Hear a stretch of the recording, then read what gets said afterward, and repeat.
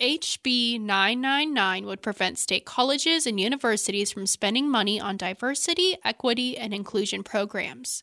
It would also direct the State University System's Board of Governors to periodically review the mission of each school, including its academic programs. But many students, faculty, and others are strongly opposed to this bill. Democrat Patricia Williams voted against the bill. If we are listening to the people that voted for us, we will not be voting on 999 as of today. Because out of all the ones that came up, again, not one of them said this is something we want.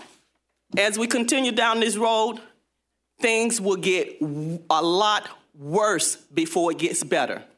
Florida is becoming the laughing stock of the world because we want everybody to think in this little box.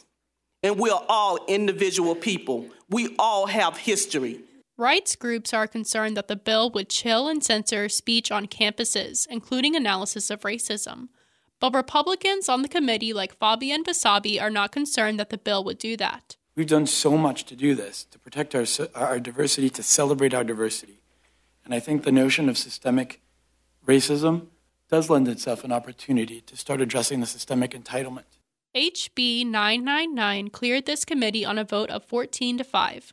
For WMNF News, I'm Colleen Cole.